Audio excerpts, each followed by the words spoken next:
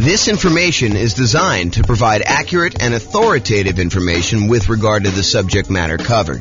It is offered with the understanding that the presenters are not engaged in rendering legal, accounting, or other professional services. If legal advice or other expert advice is required, the services of a competent professional should be sought.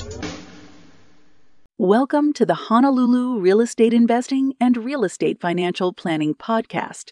Learn all about investing in real estate in Honolulu, Hawaii, with a combination of real estate financial planning and modeling with numbers specific to Honolulu, plus syndicated, more generalized recordings of live and pre-recorded real estate investing classes, not all of them specific to Honolulu. Be sure to stay tuned after the podcast for a message from our sponsors. Well, good morning and welcome, everyone. I am your host, James Orr, and this is another class on deal analysis. Today, we're going to talk about a couple interesting little differences you might see when analyzing certain types of deals. And I'm going to use the example of new construction because I think you're likely to see some of these things on new construction. And one of the things is almost exclusively to new construction, but we'll kind of go through that as we come up with it. So I'm going to jump right into using the world's greatest real estate deal analysis spreadsheet. And you can go download a copy of this at realestatefinancialplanner.com/spreadsheet. And there are some updates I've been making.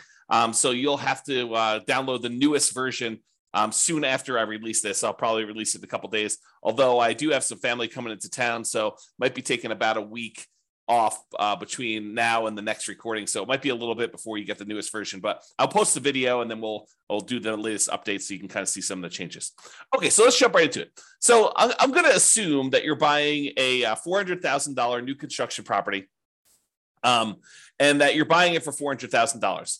Now, the seller concessions, the seller, the builder in this case, is unwilling to give you any seller concessions, except they're going to give you a kind of like special loan program like that they can get through their lender that they're going to pay for. And so it is sort of like you're getting some seller concessions. They're going to do this 3-2-1 rate buy down plan where you're going to get a lower interest rate for the first year, a much lower interest rate for the first year, a slightly lower one for the second year, slightly one for the third year. And then by the fourth year, you're going to pay the regular normal interest rate for the next, whatever that is, 26 years remaining after that.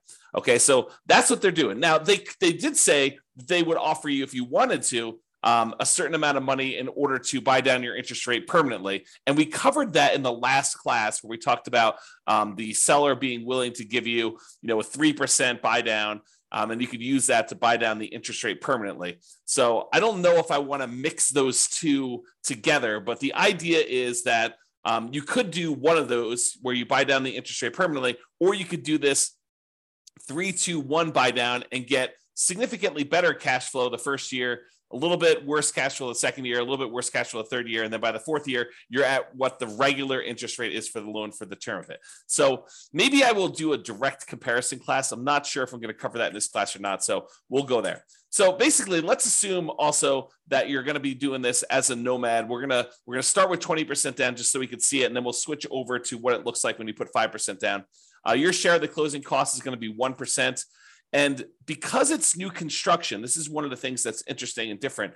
Because it's new construction, you might think to yourself, hey, there's really nothing for me to do because I'm buying a brand new property. And you would probably be mistaken.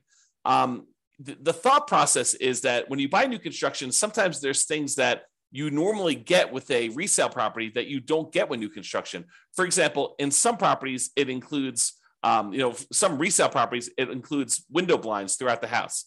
The last person to sell it is just including those on there. However, when you buy new construction, sometimes the builder is only putting in some window blinds, like maybe the front of the house. Sometimes they're not putting in any window blinds at all. And so you've got to have some money set aside for things like that you have coming into the property. In addition to that, a lot of times when we buy new construction, not everything is done. So for example, here where I live, it's very, very common for a builder to actually provide the front yard landscaping, but not to include the backyard landscaping. So you need to either have the builder, pay the builder extra in order to include the backyard landscaping, or do that yourself afterward. So we could do one of two things here. Either we can kind of like raise the price that we're paying to the builder.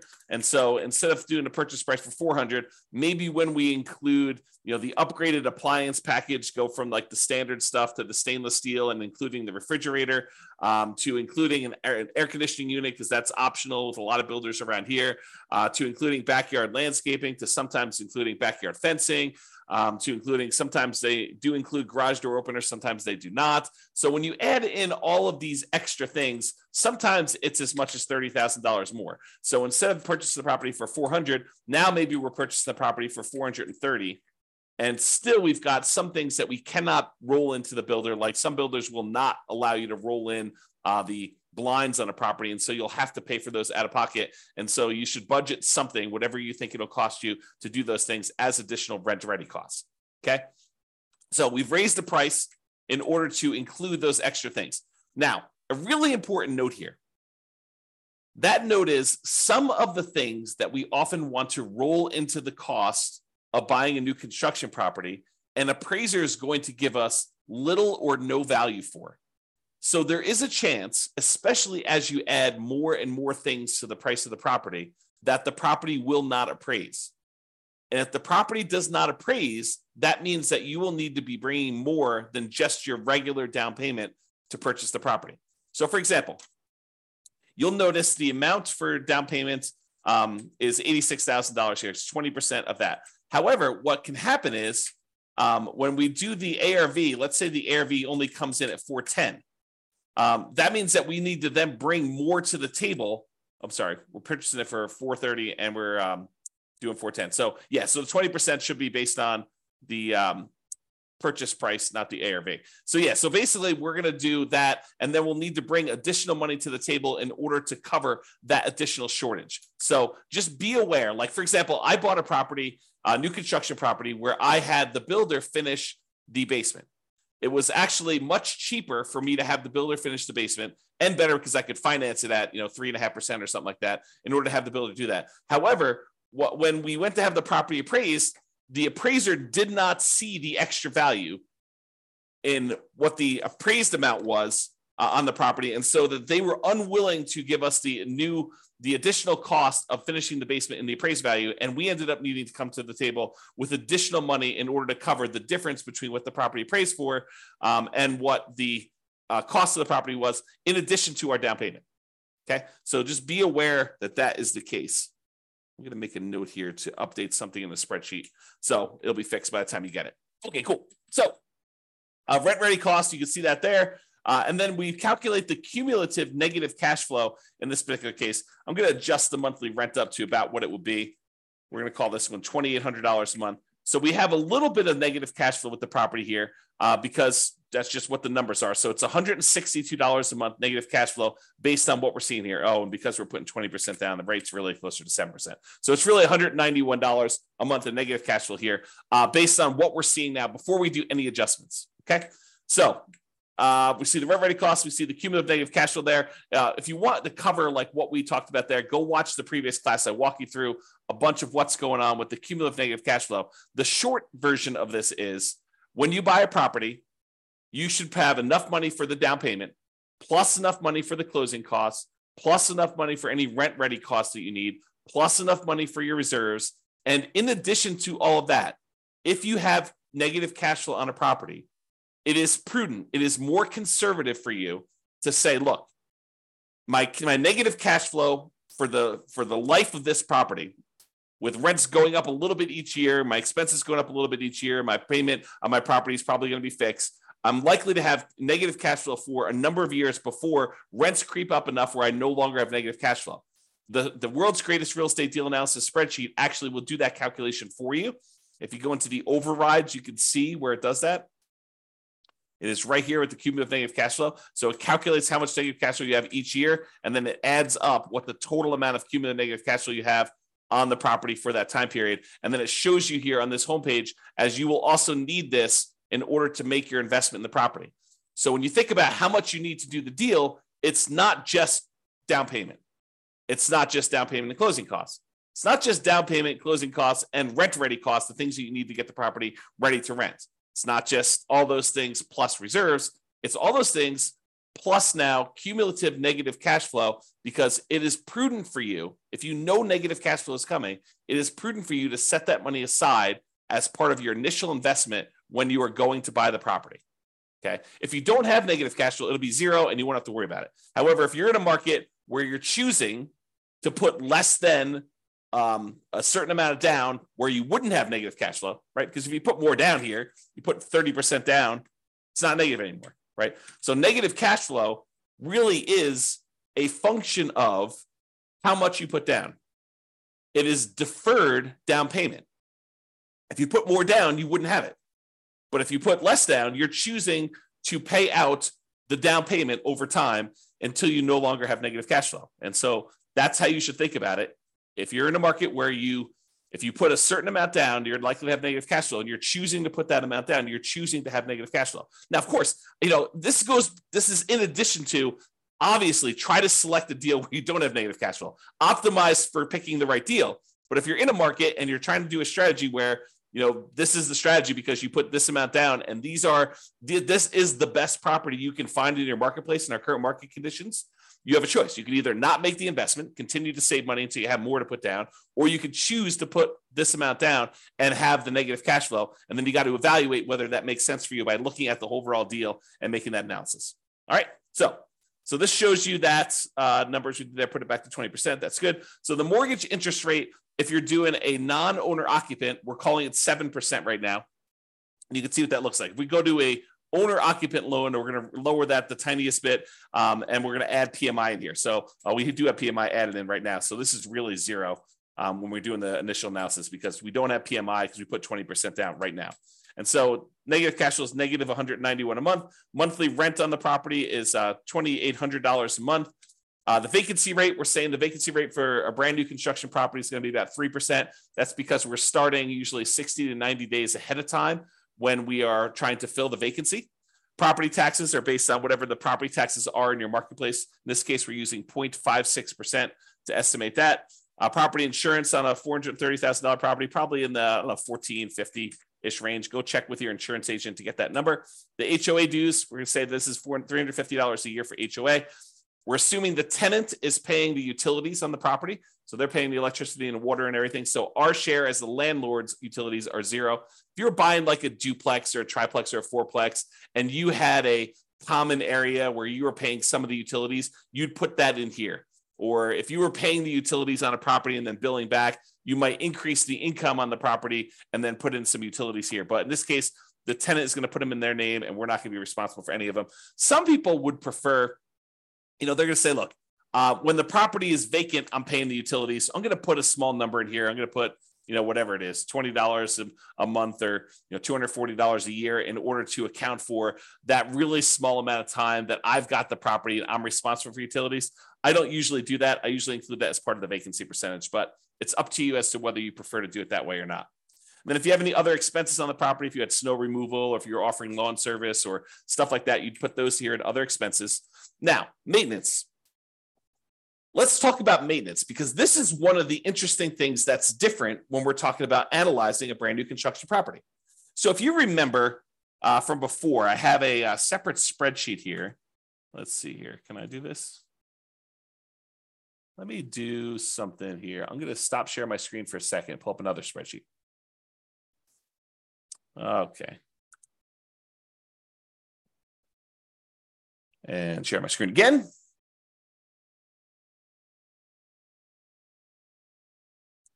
Okay, so if you remember in a previous class, I went over this CapEx and maintenance estimator for rental property calculator. And this is the advanced version. There's a really simple version where you just kind of put in all the numbers for the costs for all the different things you've got in here, and then how frequently you need to replace those things. So you can go ahead and adjust whatever you want to do. If roofs are not $12,000 where you are, if they're $14,000 on a property you have there, and then the frequency of replacement is these last 24 years in your marketplace, you can adjust all these numbers and you can see kind of like what they end up being, and that's even in the basic calculator. One of the differences in the advanced one is the advanced maintenance and CapEx estimator for rental property allows us to put in the age of these things when they start.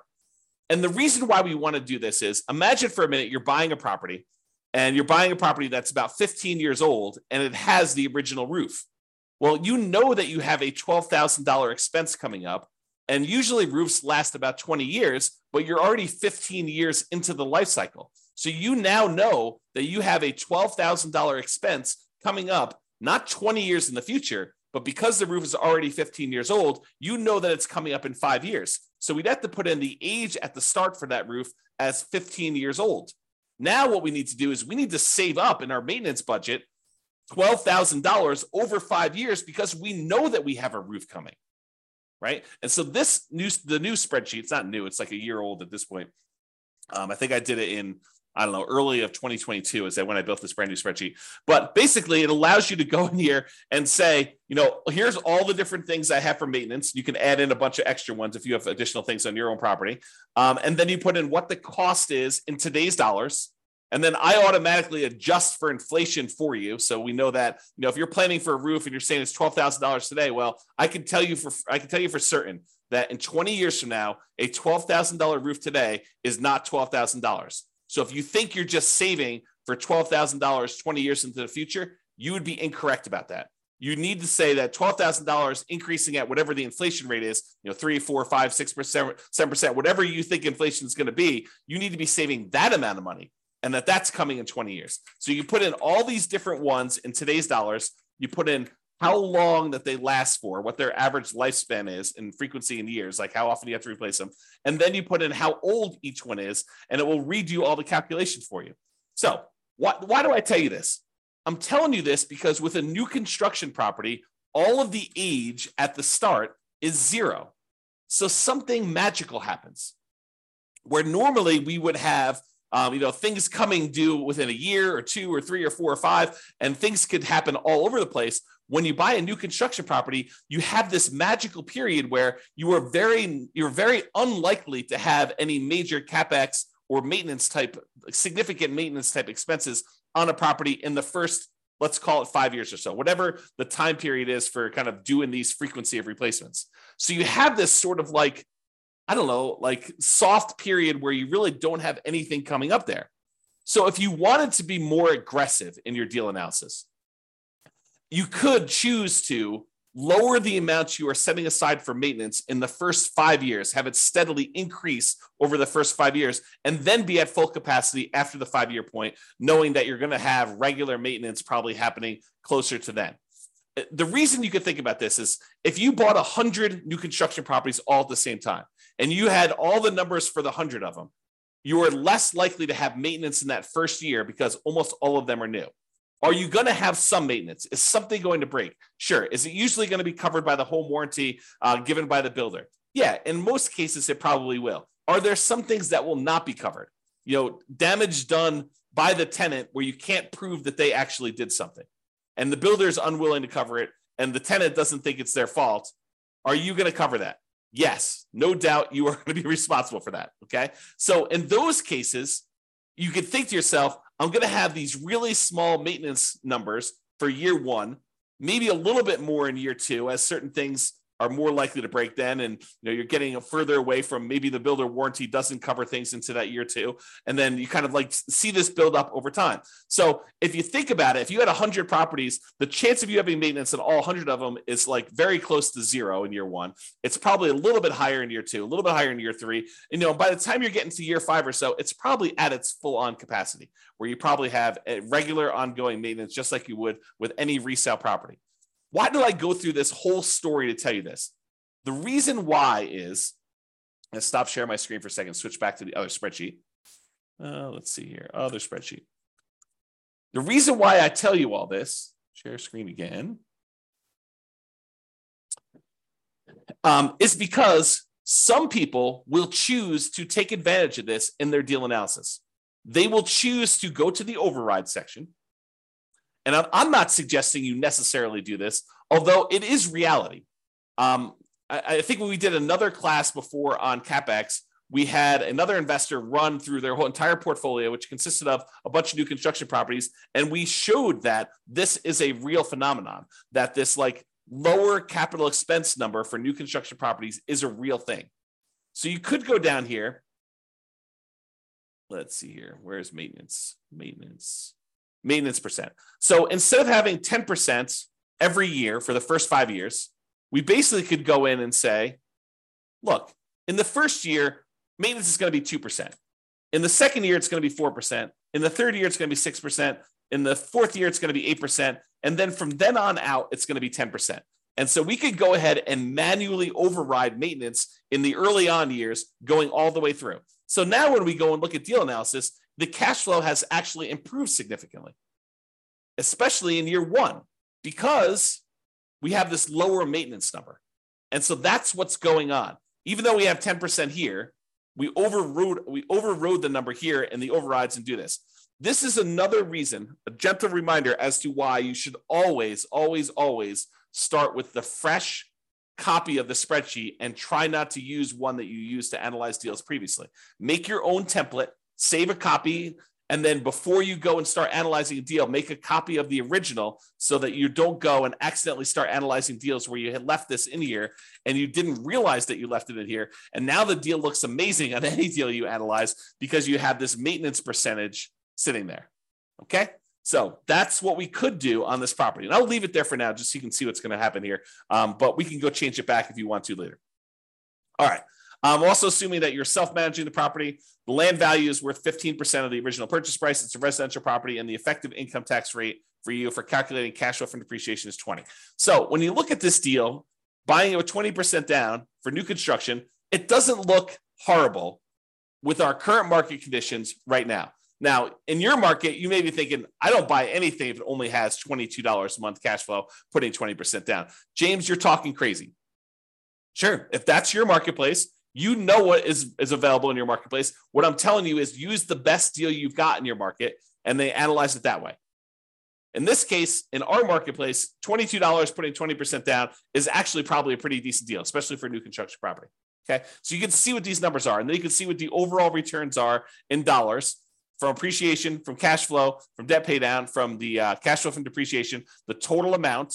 And then we could see if we had to have 6 months of reserves set aside, this is what the total amount would be, including the return on the reserves. And then this is the total dollar amount and return in dollars for all four of those things, plus the return in reserves if we set aside 12 months of reserves. And then this is the return on investment, your ROI for each one of these. We could show you the cash on cash return here, or the cash on cash return is actually all of these as well. It's the same number. And so you can see how it is overall. And you can see what the overall return would be if you sold the property after a certain number of years. You can look at the annualized return on investment, the compound return on investment, or the internal rate of return if you're type of an IRR type of calculation for them.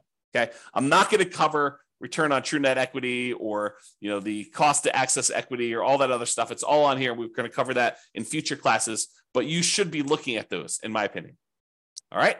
Now, I'm going to now go and talk about buying this property as a nomad, and I'm going to show you what happens if you use the builder's 3-2-1 buy down type of dealio and how to do that. Okay, so there's a loan program right now where the builders are allowing you to, sellers are. I mean, sellers can pay for this as well, but the seller or the builder is paying for a fee in order to give you preferential financing with their lender. And they have, and you can probably get this from other lenders if you're willing to pay for it as well. But I'm using it in the context of the story that the builder is providing this as a perk for you to buy the property. And so they're paying a fee in order for you to get a exceptionally low interest rate in year one, a little bit worse in year two, a little bit worse in year three, and then finally the full on regular interest rate in year four. So I'm going to switch this over now, and we're going to go to a nomad property. So we're putting 5% down in this case, still have the same rent ready costs. We're still paying all that extra stuff in order to have the builder, roll the things into the loan there. We now have much more significant negative cash flow, though that's going to change a little bit here in a second. We're now going to go to 6.875%, which is the rate you can get if you just got the loan straight up yourself. Private mortgage insurance, we'll call that 0.4 or so. PMI drops off at 80% loan to value. And so now you have significant negative cash flow on this property, even with that maintenance in effect, where we have that lower maintenance because we did the 2, 4, 6, 8, 10 maintenance plan over the first 5 years. Even with all that in place, we have this pretty significant negative cash flow on the property. Now, if we came in here, and I think in the last class, we increased the closing cost to 4%. We brought down the rate to 5.625. And now cash flow is a little bit more reasonable at negative $177 a month. When you add that to the cash flow from depreciation, the tax benefits you get by owning the property, actually the true cash flow, including the cash flow and the tax benefits, is $45 a month positive. So when you do that, if we were going to go buy down this rate, you could do that. The negative cash flow is significantly lower when we do that. And so it doesn't look as bad. So try to remember this as like, 177, negative 177 is what the cash flow is, because we're going to do a different version of this. So instead of doing that, where we bought down the rate using 3 points in order to get the rate now what we're going to say is this. We're going to have the builder provide as a perk this special buy down loan. And the special buy down loan is going to be 3.875, but only in the first year. Only in the first year. After this, we need to go change the interest rate. Let's see here. Mortgage interest rate. So it's 3.875 in the first year. It's 4.875 in the second year. It is 5.875 in the third year. And in the fourth year, it goes up to the full 6.875, and it stays that way for the remainder. Okay. So now we can see that this was a 3-2-1 buy down. So 3 points, 2 points, 1 point, and then basically it goes to the full rate. And you can see what that is. And we did that by going into the overrides tab and overriding the loan.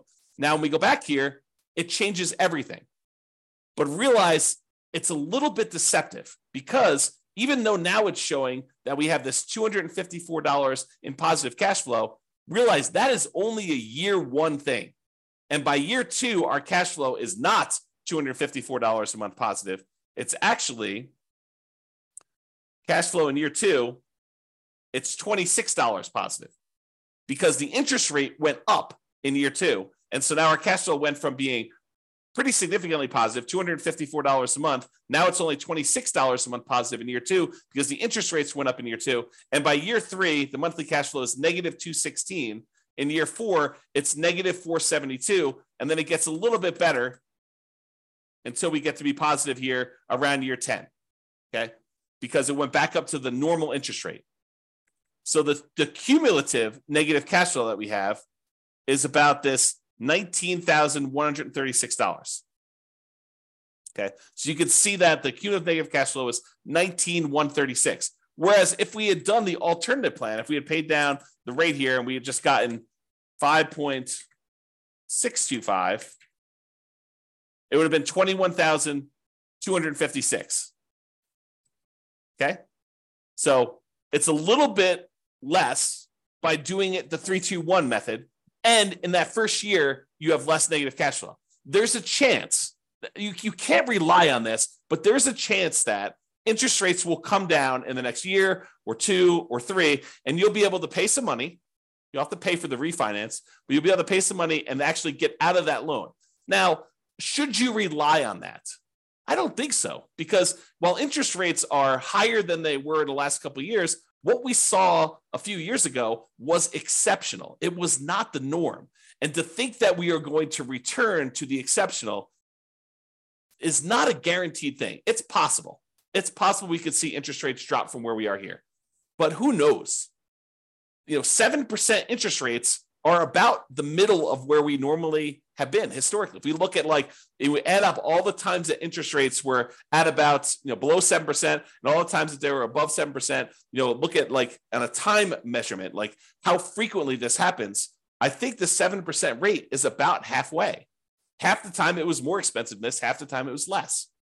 Okay. Not what's the extreme we've seen, which is probably close to 20%, 18, up in there. And the low we've seen, probably really twos-ish, mid to, I think I have 2.25 on one of my mortgages. So you have this wide range of stuff. And I'm not showing you what the middle of the range is, take the high and take the low and divide by two. I'm saying if you look at time and how long we've been at certain interest rates, we've been higher about half the time and we've been lower about half the time. So 7% is not an extreme high. And I'm just trying to give you some perspective as to whether it's likely you're likely to see interest rates go back down. Definitely possible. Definitely possible. But it's also possible interest rates will go up from here and you will not want to refi. And so voluntarily taking 6.875 for subsequent years, for year 4 and beyond, doing it this way may or may not be the best strategy for you, depending on how long you plan to hold the property. And you can see this impact right here in this cash on cash. In the first year, cash on cash looks amazing. In the second year, it looks less than amazing, right? Because you're back down to the higher interest rate. And then it's negative, and then it's negative, but then it starts to recover as the cash flow tends to improve on the property. So this shows you just the first 5 years as a quick visual. All right. So I think I covered what I wanted to cover. I wanted to talk about the idea that in a lot of cases, you're going to be adding to the price because you're going to need to add things to the purchase price. I wanted to talk about the idea of this 3-2-1 buy down and how that sort of compares in some ways to some of the other things we've looked at. And I wanted to talk about how the maintenance thing could work on properties if you want to be less conservative. If you want to be more conservative, let's go back and just change those overrides back. And let's just see what it looks like. Let's see, where was my maintenance override? Here we go. So I'm just going to delete these. So now we're at 10% for the whole thing. Yeah, so now cash flow in year one is only $37. But you only put 5% down. And the cumulative negative cash flow is now at $22,000 overall. Where I think before we were at 19, if I remember correctly. So it did change some stuff, but your overall return on investment, this is the version where you lie at the cocktail parties, right? This is the one where we're not taking into account reserves. The return on investment quadrant, ignoring reserves, is 45%. If we take into account that you really should set aside 6 months of reserves in order to make this investment, it's really 34.91%. So is 34.91% a good deal? Return on your initial investment in the first year? I don't know. It seems pretty good to me. 30.90% still seems pretty good, right? That's if you put 12 months of reserves. Now realize these numbers do change because the interest rate's changing. So it's a little bit more complicated when you do these 3-2-1 buy downs because you can't just look at the first deal, right? You got to go look at like what's happening here. So if we start looking at return on equity, it's after the first year, it doesn't really matter what you put into the deal. Really, we're more concerned about what's the return we're earning on equity. You can see that those are decreasing over time pretty rapidly. Okay, which is expected. We normally see that when we look at the return on equity calculations like over here. Okay, it's just a little bit more abrupt and the cash flow goes much more negative because the interest rates are changing. They're different than what they were in the first year. It's not a smooth curve. All right, so that's all I got. Unless we have any questions, I'm going to end the webinar here. Hope you guys have enjoyed the deal analysis now where we've gone over how to analyze buying a new construction property. I am off for about the next week. I think I resume back up next Wednesday or Thursday. I can't remember which. So if I go dark on everybody, that's what's going on. Have a great day and weekend, everybody. This has been James Orr. Bye-bye for now. With home prices up, mortgage interest rates up, and rents up but not quite enough to counteract the higher prices and interest rates, cash flow on rental properties in Honolulu is harder than ever. Book a call with the Real Estate Financial Planner to apply our proprietary 88 strategies to improve cash flow on your rentals. See the show notes for a link to schedule your call and improve your cash flow today. If you're a real estate agent, lender, or professional in Honolulu that wants to help our real estate investor listeners, consider reaching out to learn about collaboration opportunities with this podcast. We'd love to add more value to our listeners by having you assist our investors buy, sell, and finance their real estate investments. See the show notes to schedule a call to discuss collaboration opportunities.